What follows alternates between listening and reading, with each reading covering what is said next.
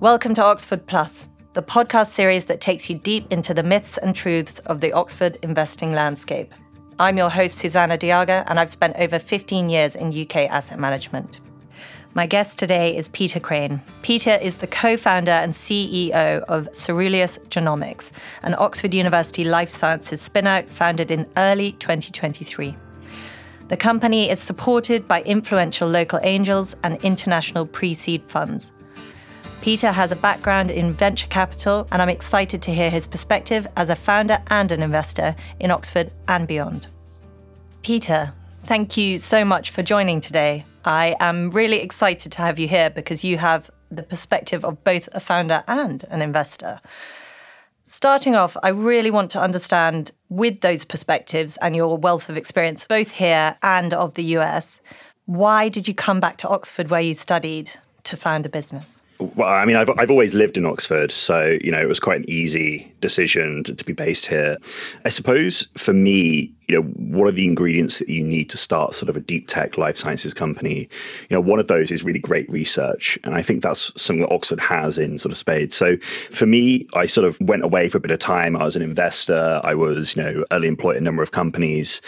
Coming back to Oxford, I was really surprised by, how much incredible science there was here, how little of that was actually being looked at, with sort of critical eyes, and actually being quite a small city, how easy it was to engage, or how open Oxford was to engage with sort of people like me. So for me, it was really about those critical inputs into a company, and the key input for a life sciences tech company being, sort of great science and great sort of academic founding talent. So you have a DPhil in chemistry. How important do you think that scientific background is when evaluating the science? No. I think it's massively overplayed. I mean, so one of the main things I learned from my DPhil is I didn't want to be an academic, actually. And it was a great forcing function to realize I didn't want to be a career researcher. So it actually pushed me to do a number of sort of things outside the lab, starting, entrepreneurial initiatives, working with a number of founders, even back then, 10 years ago. The actual DPhil in chemistry, I think, the main thing I learned was like sort of a love for reading and learning new types of science, less so than the pure chemistry itself. I do think you are aware, if you've done a scientific degree, how little you know, which I think is useful. So certainly for me, I do use my scientific training. Do I use what I learned in my DPhil and organic chemistry and chemical biology? Probably very little. That sort of love of science, love of reading, ability to critically evaluate science, and the ability to talk to academics, talk to scientists, I use almost every day. So it's the sort of the soft skills you learn from a DPhil, I think, are much more important than sort of the hard skills of, are you technical? And I do think there's something, that's sort of happened in kind of the last couple of years, maybe in venture capital, where, deep technology, frontier tech, it's become a much more important investment thesis. A lot of funds have looked to bulk up their technical capabilities, and I mean, that's maybe how I got my start in VC. I was one of those guys, you can put me on a slide deck and say I've got a PhD, so everyone assumes you can look at technical stuff. But I do think it's overplayed quite a lot. And I think actually what's much more useful is sort of the operational experience after a DPhil of actually how you translate science or technology into a real world application. That's really interesting. And actually, it resonates with something we've already heard, that it's the skills that you get from it rather than you don't have depth in all areas, evidently. And just on that, I mean, I think there's a great track record of people that have, during their DPhils, PhDs, master's degrees, MBAs, whatever it might be, have come to, sort of top universities and have probably spent more time not doing their course and doing other things, founding entrepreneurial initiatives, running societies, starting small businesses. And actually the university environment is a very safe space to start a company or start an initiative. You get a lot of leeway to do what you kind of want. You get to learn those skills, hiring, firing, growing, pitching. And actually, I think if you look at sort of some of the alumni from some of these entrepreneurial initiatives in Oxford, a lot of them have gone on to found, multi-billion-dollar companies. So I think it's actually, even now as a venture perspective, I always look at those people that are doing those, sort of alternative things outside of their studies and really ask, are these the next generation of, unicorn or big company founders? Yeah, it made me smile in your kind of blurb that you sent me across. The China-UK engagement and speaking, and this is quite niche, at the Paralympics in Brazil, at the UK government showcase. That really made me smile. Because knowing you a little bit, I thought, of course he did that. That's just so natural. But you obviously were engaged in these initiatives right from the off. And what are the skills that you think it's helped you evolve that you're now applying day to day? So I think the main one is a mentality, right? It's like a hustle and a grit, like of a lot of founding companies and, working with founders is just getting punched in the face every day and just getting up and sort of just keeping to do that. So it was really about that mindset, and it was really about sort of that ability to sort of push yourself outside your comfort zone, and every day just get rejection and just keep going. So actually, I don't think in terms of hard skills, I think a lot of this is like overrated, whether it's pitching but it's the mindset of like continuously iterating, continuously getting rejected, and continuously just continue to push forward. And I think that's why university is a great safe space to learn those skills, is because you don't really have to worry about paying your bills. So you've got like an opportunity a couple of years whilst you're getting a degree from, an elite university to learn those skills, to learn how you do the basics, how you hire people, how you fire people, how you raise little bits of money, how you build relationships, and that's all very much soft skills. Yeah, I really agree. Funnily enough, and this is taking it in a direction I didn't expect to, but as I hear you describe that, and I agree with everything you've just said, clearly that tenacity, that ability to take knocks is brilliant. Do you think that it leads to a personality bias in terms of those that will success? But furthermore, do you think it's represented in the gender bias of people that succeed in raising money and founding businesses? Because that characteristic, as a huge sweeping generalization, I would say is a stronger one in men than it often is in women who take knocks, again, generalizing, more to heart. So for me, that's, I suppose, an interesting observation is that a lot of the people I worked with in these organizations were women. And, a number of them have gone on to found incredible companies or become incredible venture capitalists, actually, one of the two routes that people seem to take. So I'm sure that bias does exist. I've not seen it in my own personal data set. I've actually, probably seen more of the inverse, incredible, that's encouraging, incredible women who are striving and want to compete and win. And, that for me, that's really, really positive. Wonderful. Another thing that came out when you were preparing for this podcast was you put a huge amount of import, understandably, on the investor base that you've taken on as a founder of your own business now, but obviously from your experience before. What are the most important characteristics for you when you're building your cap table? What are you looking for? What are the additional skills that you absolutely want to see from those people you bring in? So the company I founded, we're a pre-seed life sciences company. So we're very, very early. We raised about $1 million just to prove out a couple of early milestones without sort of overfunding the company. So as a early stage business, what am I looking for my investors? Well, I think the first thing I'm looking for is do no evil, and don't do looking for investors that are not going to do things that might harm the company. So for us, we believe that the best people to be running a company are the founders, the founding team, and we're looking for investors that can support us across all the different challenges that we're going to experience. So, some of our investors were super supportive in terms of the spin out process. Other ones have like very orthogonal networks, some into more of a UK investment community, some into the US investment community, some into, more life sciences, some into more technology. And so we have like a broad sort of coverage of different networks in the investor base. But yeah, the crucial thing at the pre-seed is looking for investors that really understand that we're founders trying to build a big company here. Their job is not to tell us what to do. Their job is to really to act as a sounding board, to sort of steer us and sort of give us an idea of what's happening in the market, but really to back us as people and support us in that process. So for us, we wanted investors that were very orthogonal, were very supportive. We're very aligned with our mission of building a really big, impactful company out of Oxford. And we sort of found that. We actually found that in a sort of a kind of a mix of kind of pre-seed kind of angel groups, a UK spin-out VC fund called Credit Fund, Jim McFarlane, and then like sort of this range of like sort of super angels, people from Cambridge Angels, ex-partners from OSC. I know a number of individuals who are sort of very impactful people, and again, very supportive of backing founder-driven companies. You speak there about not replacing the team, and clearly that is something that happens. How kind of dangerous a threat do you see that as a founder, and how much does that drive your decision-making around this? It doesn't really factor in on a day-to-day basis at all. We're an early-stage company. Companies die for lots of reasons. Our job is to stay alive and hopefully build, something that's big and impactful here, especially for patients. But I do think it comes down to sort of a mentality in the investor base. And in this way, I think, some life sciences investors have a lot to learn from tech investors, where technology investing is certainly a power law driven industry. A lot of the power law driven outcomes are driven by founders.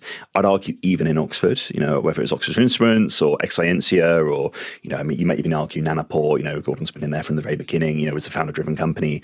If you're looking for people to execute quick flips, if you're looking for people to execute a known playbook, I think having an experienced management team absolutely makes sense.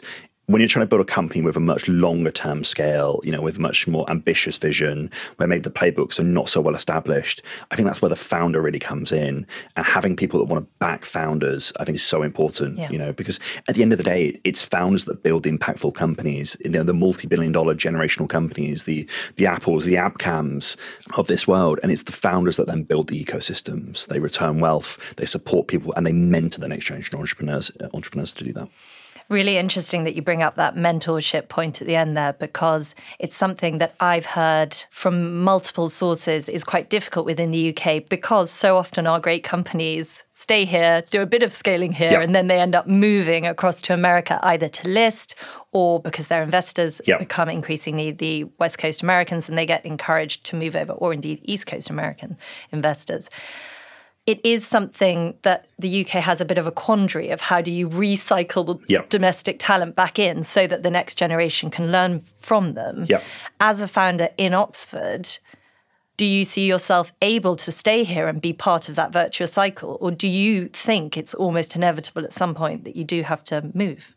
Well, I mean, the first point is I think a lot of the founder-driven companies are still in the UK. So, whether it's the Amcam, and I think what Jonathan's been trying to do to stop that acquisition, I think is incredible. It just shows, the founder mentality never really leaves. Whether it's Nanopore, still based in Oxford, Exscientia, still based just outside Oxford, came down from Dundee. These are all founder-driven. Or wonderful. You've totally disproven my question. But I think the larger problem here is when you bring in a kind of hired management for a cookie cutter, factory production line way of building companies, rather than sort of the more power law, stochastic way of just letting great people build stuff. I mean, you're always going to get the mentality of how do I get the quick flip? How do I hit the kind of both the stage and the geographical inflection point so I can get a That's really interesting that you're identifying that actually that model is almost adding to the want to head across and list on the NASDAQ and get that quick flip at a valuation that's more beneficial, but that actually backing the founders will have that more virtuous UK-focused outcome.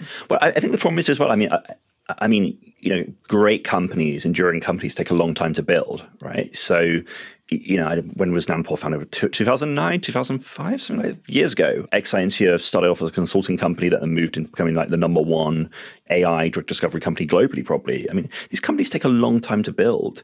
And, for that, I think that you need financing journeys where you really sort of raise, a more capital efficient rate. You raise the rate amount for each round. If your investor base is whacking 10, 20, 30, $40 million, sometimes even the US even more, into a Series A or in some cases a seed round, of course people want to see a return on their capital. They put a lot more in there, execute the playbook, get on the market, go to NASDAQ for that, get on the market quickly, and then get capital return. I mean, it's a playbook. And in the last couple of years, it's made a lot of people, some funds do it very well. There's a couple in London that do it very well, a couple in the US that do it very well. It's made them a lot of money. And it's like, all credit to them. I just think, in Oxford, there needs to be other voices and other ways of building those enduring, founder-driven, long-term businesses that then recycle wealth and anchor those ecosystems. And I think for me as a founder, trying to build that founder-driven company in Oxford, it is challenging, right? I mean, Oxford is a challenging place to build a company. I mean, we lack a diversity of early-stage funds. We lack late-stage funds that will then sort of come in a cap table and say, no, I want you to stay here, not sort of ceding to US funds, which sort of mandate maybe a flip. It's hard to hire people here. The ecosystem's just at that beginning point where we haven't quite got the density of, we've got a number of success stories in terms of amount of capital raised, in terms of some of the early exits we've seen in some of these businesses, but we haven't had a company that employs 1,000 people, 2,000 people. We haven't had that sort of recycling of talent that's really sort of important. So, hiring's hard here. Convincing people to come, from London to Oxford is a hard sell when the transport doesn't work, But it's a really nice place to live. But it's a really nice place to live, and so it is hard, right? I mean, but I also think there's an opportunity here, which is, I think, what is Oxford's sort of like real strength, right? And Oxford is a global talent aggregator. I think if you look at sort of the kind of the anti-portfolio from people that started their companies in Oxford and left, or had the idea in Oxford and moved to London or San Francisco and raised funding and started their companies there, or left for 6 months and then founded their company. I think the anti-portfolio dwarfs the official story here, and actually just giving landing space for people to start here would help solve some of those issues as well. So it's really interesting. I love this phrase. I've heard you use it before about the anti-portfolio, and I'd love to actually be able to get some shape around what it looks like, what the scale of it is, and really to interview some of them. Why didn't they do it here? What were the problems? Because clearly that's the list of things that we should be looking to evolve, fix, make sure we supplement. And I do think there's two stories to that. So one, for some of these companies, there's a clear thing around it. If your commercial market is the US, maybe there is a good reason. If you're maybe a health tech company, that you need to be more US centric earlier. Yeah. I do think there is advantages here. The R&D costs are much lower than the US. So I think you can kind of arbitrage it between the US and the UK markets, which is fine. I also think other ecosystems in the UK have been much better at retaining local companies, at pre-seed, seed, Series A and beyond. And so I know there's always this argument that the US is pulling everyone out, Oxford and out the UK, but actually I think we have to look at other ecosystems and how they've retained talent, companies, capital in those ecosystems, and maybe ask, what's the missing gap here in this ecosystem? So what's the missing gap here in this ecosystem? It's a rhetorical question. Okay. But again, I think it's if I was to offer maybe an opinion on it, I think it's maybe if you want to have large companies, excluding the founder and all this sort of stuff, and I'd assume we've got that. We've got global talent pool, and assume we have lab space. And if we had a WeWork, WeWork's gone bankrupt now, so maybe not a WeWork. Whatever the next version of that business model is, sort of more co-working spaces and spaces for companies to grow. Assuming we have all that, what we need at the top of the funnel is maybe more shots on goal. Yeah. So I see these things where people are like, we're going to spin out 20 companies a year or build 15 companies a year. And I think in Oxford, there's a little bit of a complacency. Let's add a zero, to those numbers. Yeah. Let's say go to 100, let's go to 200. Let's get that pre-seed kind of first check funnel really firing. Once you've got that firing, you can worry about the growth funding and, the capital to make companies stay here. But I think, to get that, hit that power law, you have to have more shots on goal. Yeah. And so Oxford spinning out 15 companies last year, whatever it was, 20 companies is really not, it's just for an academic institute of that size, it's just not good enough.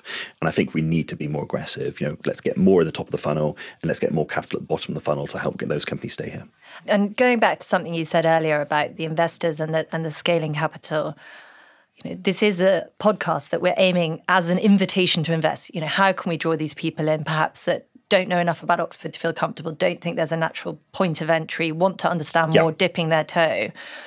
If you were speaking directly to those investors, who are the people that you would like to see more of here? And, literally call them out. Who are they? Yeah, firstly, the point that you raise about there being no sort of entry point, I think is really important. I think a lot of the kind of official entry points maybe are no longer, sort of serving the purpose that they maybe should have.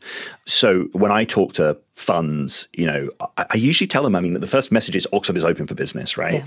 And, there is nothing stopping you from reaching out directly to academics, directly to, people in the ecosystem that you want to talk to. There's no magical firewall around Oxford. The academic community here will be delighted to talk to you.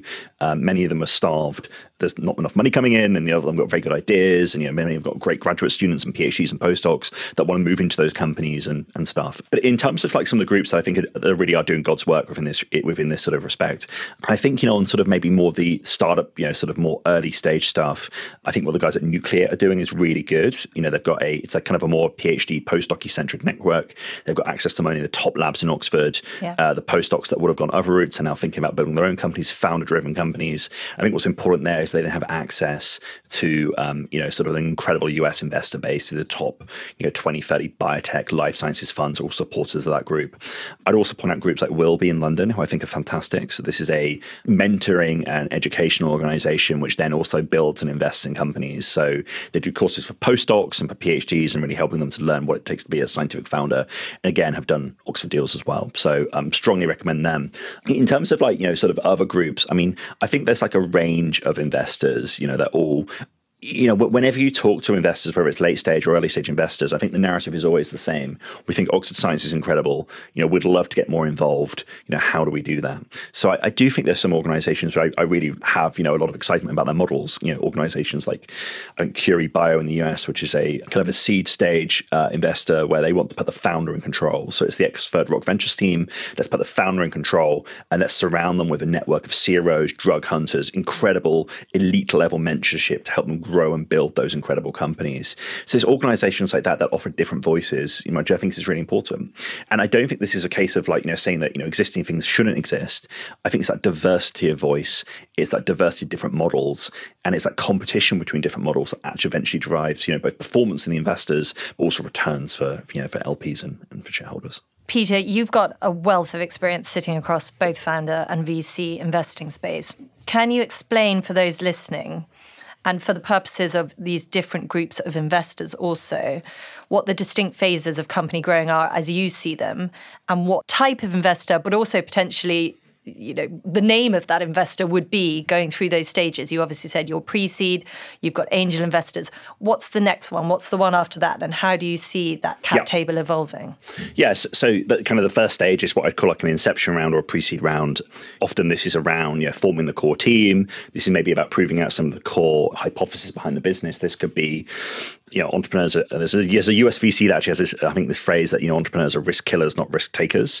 It's identifying those kind of 2 or 3 core risks to your business, normally team and execution risk, usually something around where the business is going to be focused. So in a tech company, you might call this sort of starting to get some level of concept market fit before you get product market fit, but identifying that the problem's real. Or if you're a life sciences company, maybe determining your disease area, or if you don't have one, you're more platform technology, or showing some early data. If you do, once you've got that, you're then into a seed round, which is more. Now we now have the team, we have the right sort of focus. Now it's on getting that early data that validates that sort of hypothesis for the company. So this is sort of scales of evidence, and whether if you're a software company, if you're a tech company, this is all very much around killing the major risk, which is usually commercial traction. The moat's much smaller. If you're a life sciences company, this is only around technical risk. You're assuming there's no market risk in those companies, although there often now is. And if you're a health tech company, it's kind of a bit of the two.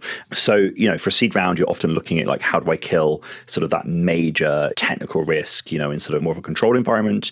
You might be looking for some level of kind of external validation. It could be like a pharma partnership if you're a life sciences company, a platform company. If you're an asset company, it's clearly going to be just purely focused on the science and running to the highest level of kind of technical validation, maybe towards getting into the clinic, or some level of animal data. So that's called seed. And then Series A is really a case of, right, now we've put the money in, we've kind of got those validations in kind of in a safe environment. Now let's put the capital in and really start testing out and proving that out in the real world environment. So for Series A in life sciences, that might be you're thinking about initiating a clinical trial. For a tech company, that's normally around what they call go to market, and really showing out that you've got that kind of product go to market fit for your company. And for a health tech company, that may be more sort of a getting through the FDA approval process, and then starting to think about launching, maybe have KOL interviews and kind of KOL engagement happening. So the Series A and then Series B is really about more of the same. So it's just high levels of proof. So scaling revenue if you're a tech company or a deep tech company, or just scaling through those different scales of clinical proof if you're a therapeutics company. We spoke earlier about the shots on goal and starting companies here. How do you think that the university here could improve those numbers? I mean, on a really basic level, how do we get from 20 to 40? Well, to start, I think if you set the ambition of going from 20 to 40, you're always going to end up with 20. So you have to set the ambition of going for 100, and then maybe you get 60. Aim to fail. Yeah, you aim to fail, right? You add a 0, right? As someone, I think it's a phrase I've also nicked from someone in the Valley. Add a 0 to everything, right? To have I have the same. I always said you can only assume 10%, which is exactly the same metric. Yeah. So you really have to go for it. I think one of the major problems here in Oxford is this kind of mantra of it's a top-down command and control ecosystem versus having lots of voices trying different things. I think if the university wants that to happen, you have to let go a little bit. You have to bring in lots of different people trying to do lots of different things. And between the aggregation of all those initiatives, you might get 100, you might get 60, but you get vastly more than you have today. If it's just one organization, unfortunately, an underfunded TTO, which I think is a very bad thing, trying to do all of this, you're never going to have that result. You're just going to have more of the same. So I think opening up more voices, let's do it like the US, where the university is really responsible for patenting, and everything else is just a plethora of different organizations, all competing, all a little bit kind of frenemies, all trying to sort of push this through. I think that sort of ecosystem is what drives that. 100 companies per year. And actually, I do think there's this little bit of this obsession here with just the word spin out. I do think this is broader than spin outs, right? I mean, I don't think this just has to be companies that are based purely on academic IP. I think every discussion in Oxford always ends up just being a kind of a proxy discussion about life sciences. the world's far bigger than life sciences. There's, a lot of stuff happening around deep tech, a lot of stuff happening in pure technology investing, which, Oxford should be having a stake in. And all of that stuff helps enrich the other core academic disciplines, whether it's, machine learning and bleeding that into different disciplines like, life sciences or health tech or deep tech or any of those areas. So I think a more holistic view and then open it up is what needs to happen. Yeah, that makes a lot of sense. And then taking it from the other perspective, if somebody is coming into Oxford and they say, I want to invest, you spoke earlier about speak directly to the academics, speak to these people. Obviously, that is there to be done, but it's going to be a slow process. And if you are a time-poor, family office or potential angel or investor, my fear is that somebody hearing that's going to go, God, that sounds super laborious. What would be the way to expedite that given your experience? Or what is it that we as a community need to be building so that, we build the temple and they will come? Yeah, it's a big problem. And it's a problem that we had on my own spin out as well, where I sort of naively thought that being a former VC and, done spin outs and startups before, and this would be a fast and quick process, when actually it took about 5 months. Get out of Oxford. So I think for us, having supportive investors was really important for that process. I think there's a couple of things that can be done. So, one is go and speak to other CEOs or other founders that have spun out companies recently. Yeah. I think you'll find there's an incredibly supportive network of people that have all been through the same experience. And many of those will be able to provide tips, tricks, sort of precedents that you can use to sort of expedite some level of your negotiation. I think another part of the problem is actually on the investor side. I mean, I think there's a real messaging problem, in this ecosystem, which is they've created a message which is Oxford's hard to work with. And it's not good enough just to sort of sit there and keep saying that we're the best. At some point you have to show some humility and say, why are people having these views? And let's try and create playbooks. Let's try and create ways for people to work a little bit more easily with us. Let's be more responsive to the market. And I think, that's unfortunately, there's no easy way here, right? It's on finding and creating academics, encouraging them to go out and do this work, and then hoping that you can push it through. And I wish there was a expedited route, but I just don't. No. And listen, it's a fair answer and it's a truthful one. It's something we've got in the blurb of Oxford Plus, actually, is dispelling the myths and truths about the Oxford investing landscape. And I think that this is a bit both. It's a myth and a truth. It's something that probably gets more airtime than is fair, because there's a couple of headliners that maybe have said something negative in the past. I think that there's also a kernel of truth, as there always is in these things. And we as a community need to focus on that, listen to people, maybe reach out to people that haven't invested in the last 5 years and say, what would you need to see? What was it that made you, pull away from the ecosystem, and how can we improve it? I think the point just a myth that people sort of put out there. I mean, Oxford's always portrayed as this sort of, depends on which publication you read, but in some it's like, the best, and in other words, it's the worst. It's the global boogeyman when it comes to spin-outs. Actually, once you get through the spin-out process, and the people you're negotiating with are nice people. I mean, this is not the bad people. This is just, they have rules and procedures, and it's like a bureaucratic beast that you're negotiating with. Once you've actually spun out, pretty harmless and actually quite supportive. Yeah. So I think there's a lot of stuff there that's really positive. It's just, let's make the metric that we measure this not by what's the average funding or how many companies come out. Let's look at the net promoter score of what those founders of that experience they have. Let's focus on a better founder experience and a faster founder experience. And actually, let's move this ecosystem from one that's focused on command and control, top-down metrics to keep the narrative going. And let's focus on how we improve founder experience. So it's focus on founder service. And I think, just a little bit of that mind shift and cultural shift away from, what can we take to how do we support founders, how do we provide incredible service, I think would go a long way to change. And that's not a massively difficult change. This is just a small cultural change that's got to happen. If you can get that in, and there is people that already have that within the TTOs, it's just bringing them to the fore and letting them really drive things, which I think is important. Yeah. It would be great to hear a bit more about your experience of founding Cerullius Genomics, about what you're doing, how you fit into Oxford more generally, and just your experience so far. Yes. So Cerullius Genomics was founded out of NDorms, which is one of the larger medical sciences divisions in Oxford, by myself and a team of 3 incredible academics, 2 of which have moved into the business with me to really help drive the company. It was based around sort of an annoyance with certain types of genomic methods. So what we call single-cell sequencing and long-read sequencing. So Nanopore on the long-read side, 10x Genomics and others on the single-cell side. But it was based on some frustrations with those methods. And the frustrations really born out of a need to look at biology in a new way. So my academic team, supported by a few others in the Oxford ecosystem, had been spent a couple of years really working out how you could design new omics methods to answer tougher biological questions. And initially, these questions were in diseases like myeloma, where you need sort of this long read ability to look at sort of large stretches of DNA or RNA. And so, what was really interesting for us was we have a platform technology, we have a number of patents we're bringing out of Oxford, we have probably one of the best teams globally in this space. But what is this? Where do you apply this? And this is always the challenge for, a platform company or a platform technology company is what is the right business model to pair with that technology that we're developing? And so for us, we actually raised money to answer that question. So we spent a bit of time really thinking through like tools, diagnostics, therapeutics. And actually, we really felt that we could build a kind of an exceptional therapeutics company.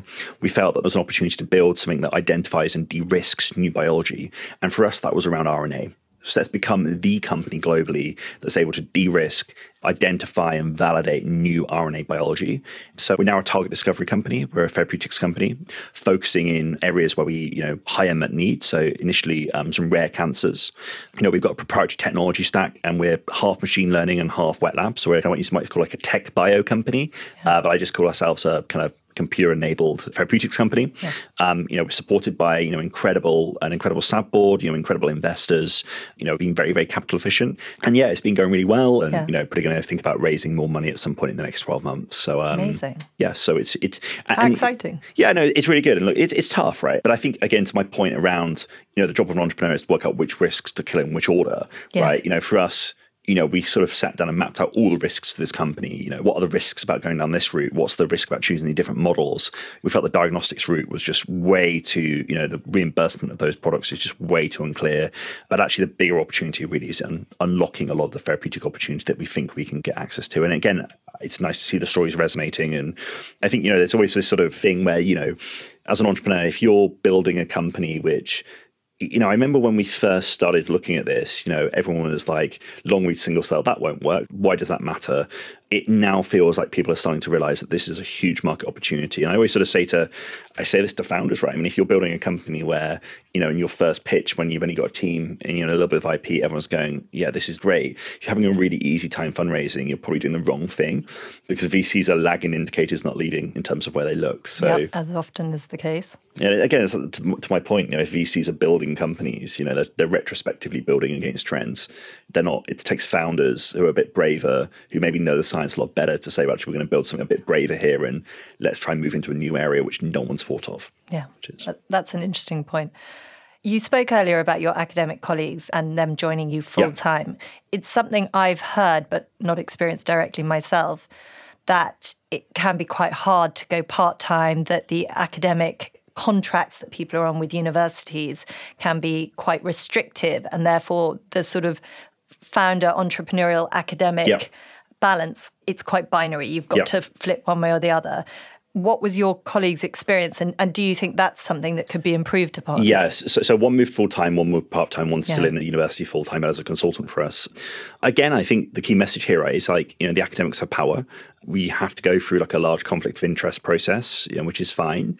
But I do think there's benefits, right? I mean, I think companies, certainly in the UK funding environment, you can do much braver science at a much larger scale within a company than you can do in an academic environment. I mean, in many places, you can't pay your postdocs enough now in Oxford to retain them. So if you want to do science that's got a large computational component, if you want to do science that's using, like the latest omics technologies, I don't think academia is the right place to be doing them in the UK anymore. Maybe the Sanger in Cambridge, but apart from that, very, very hard.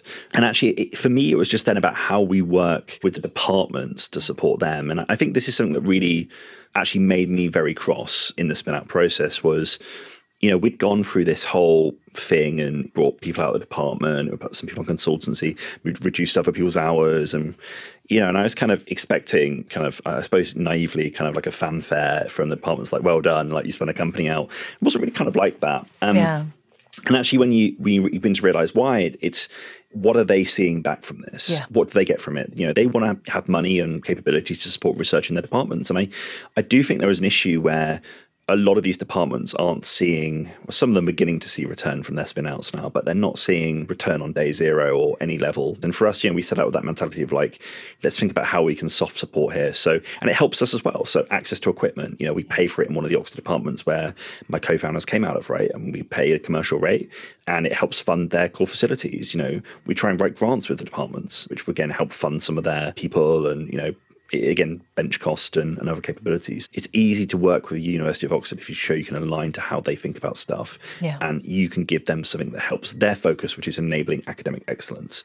Again, my view is always you can't, the academic rights are enshrined, so I don't have the ability to block publications, but my founding team are in the company. Yeah. So we have a discussion about it, about when we're going to publish stuff that was on the academic side that touches on the work that we've done in the company or touches on some of the IP that we've licensed from Oxford in the company. Again, it's about that relationship. Yeah. That would be much harder, though, if I just built a company and my founding team were on an advisory board. We met once a quarter to discuss about what we're doing or once a month. It's not like that on a Slack channel. We talk about stuff every day. It's back and forth. And so it's a much easier discussion. Again, because they're not academic founders, they're founders. Yeah. This is really important. They're founders of the company. They're involved in the company. They're not just inception and then step back. No, it's fascinating, the distinction you're drawing. And if I try and articulate it, what I'm hearing is you really need to work as a partnership. It has to be mutually beneficial. Yeah. You need to understand, and you speak about yourself being naive, they're not necessarily going to be 100% aligned with your objectives, or isn't it great to have a spin out, and that you need to really probably just ask, what can we do for you? How can we make it, the quid pro quo work for everyone? Because ultimately it is bureaucratic and these departments have their own goals and targets. And those goals and targets are very different from the TTO and the university as a whole. And that conversation of to your point, what can we do to enable academic excellence within your department, I think is really, really important. That's exceptionally useful to hear from you, actually. I haven't heard that so clearly articulated before. And look, we're a small company, right? We're like $1 million raised, tiny, Imagine what this place would be like if we had top 10 pharma companies here with that mentality. Yeah. How can we enable academic excellence in chemistry? How can we sponsor 20 PhDs a year to do research in that department? Still get the publications, still get the patents, but it's fun. And that's where the positive ecosystem, that's how a rich, robust ecosystem positively affects academic research, is because, industry can fund stuff. Yeah. And it Absolutely. can support, and that's what the scarcity of in the UK is in money for academic research, especially brave academic research, and industry can fund it. And it's just much easier to do that if the industry is in your city. I think that's such a positive note to end on, actually. Thank you, Peter. I feel like you brought it to a brilliant natural point. It is mutually beneficial. We do want more people here. It will benefit everyone. And I have a favourite saying, which is sort of pie makers versus pie eaters. And the pie makers just want it all to be bigger because it'll benefit everyone, and the pie eaters are worried about their little corner. And I think that it's natural for everyone to be worried about their corner. It's human nature, and it's quite frankly true in some cases. But if we can lift everyone into a view where they're looking and they've got a builder mentality, how can we make it bigger to the benefit of everyone? That's what I would love this podcast to slightly encourage. Thank you so much. Perfect. Thanks for listening to this episode of Oxford Plus, presented by me, Susanna Diaga. If you want to stay up to date with all things Oxford Plus, please visit our website, oxfordplus.co.uk, and sign up to our newsletter so you never miss an update.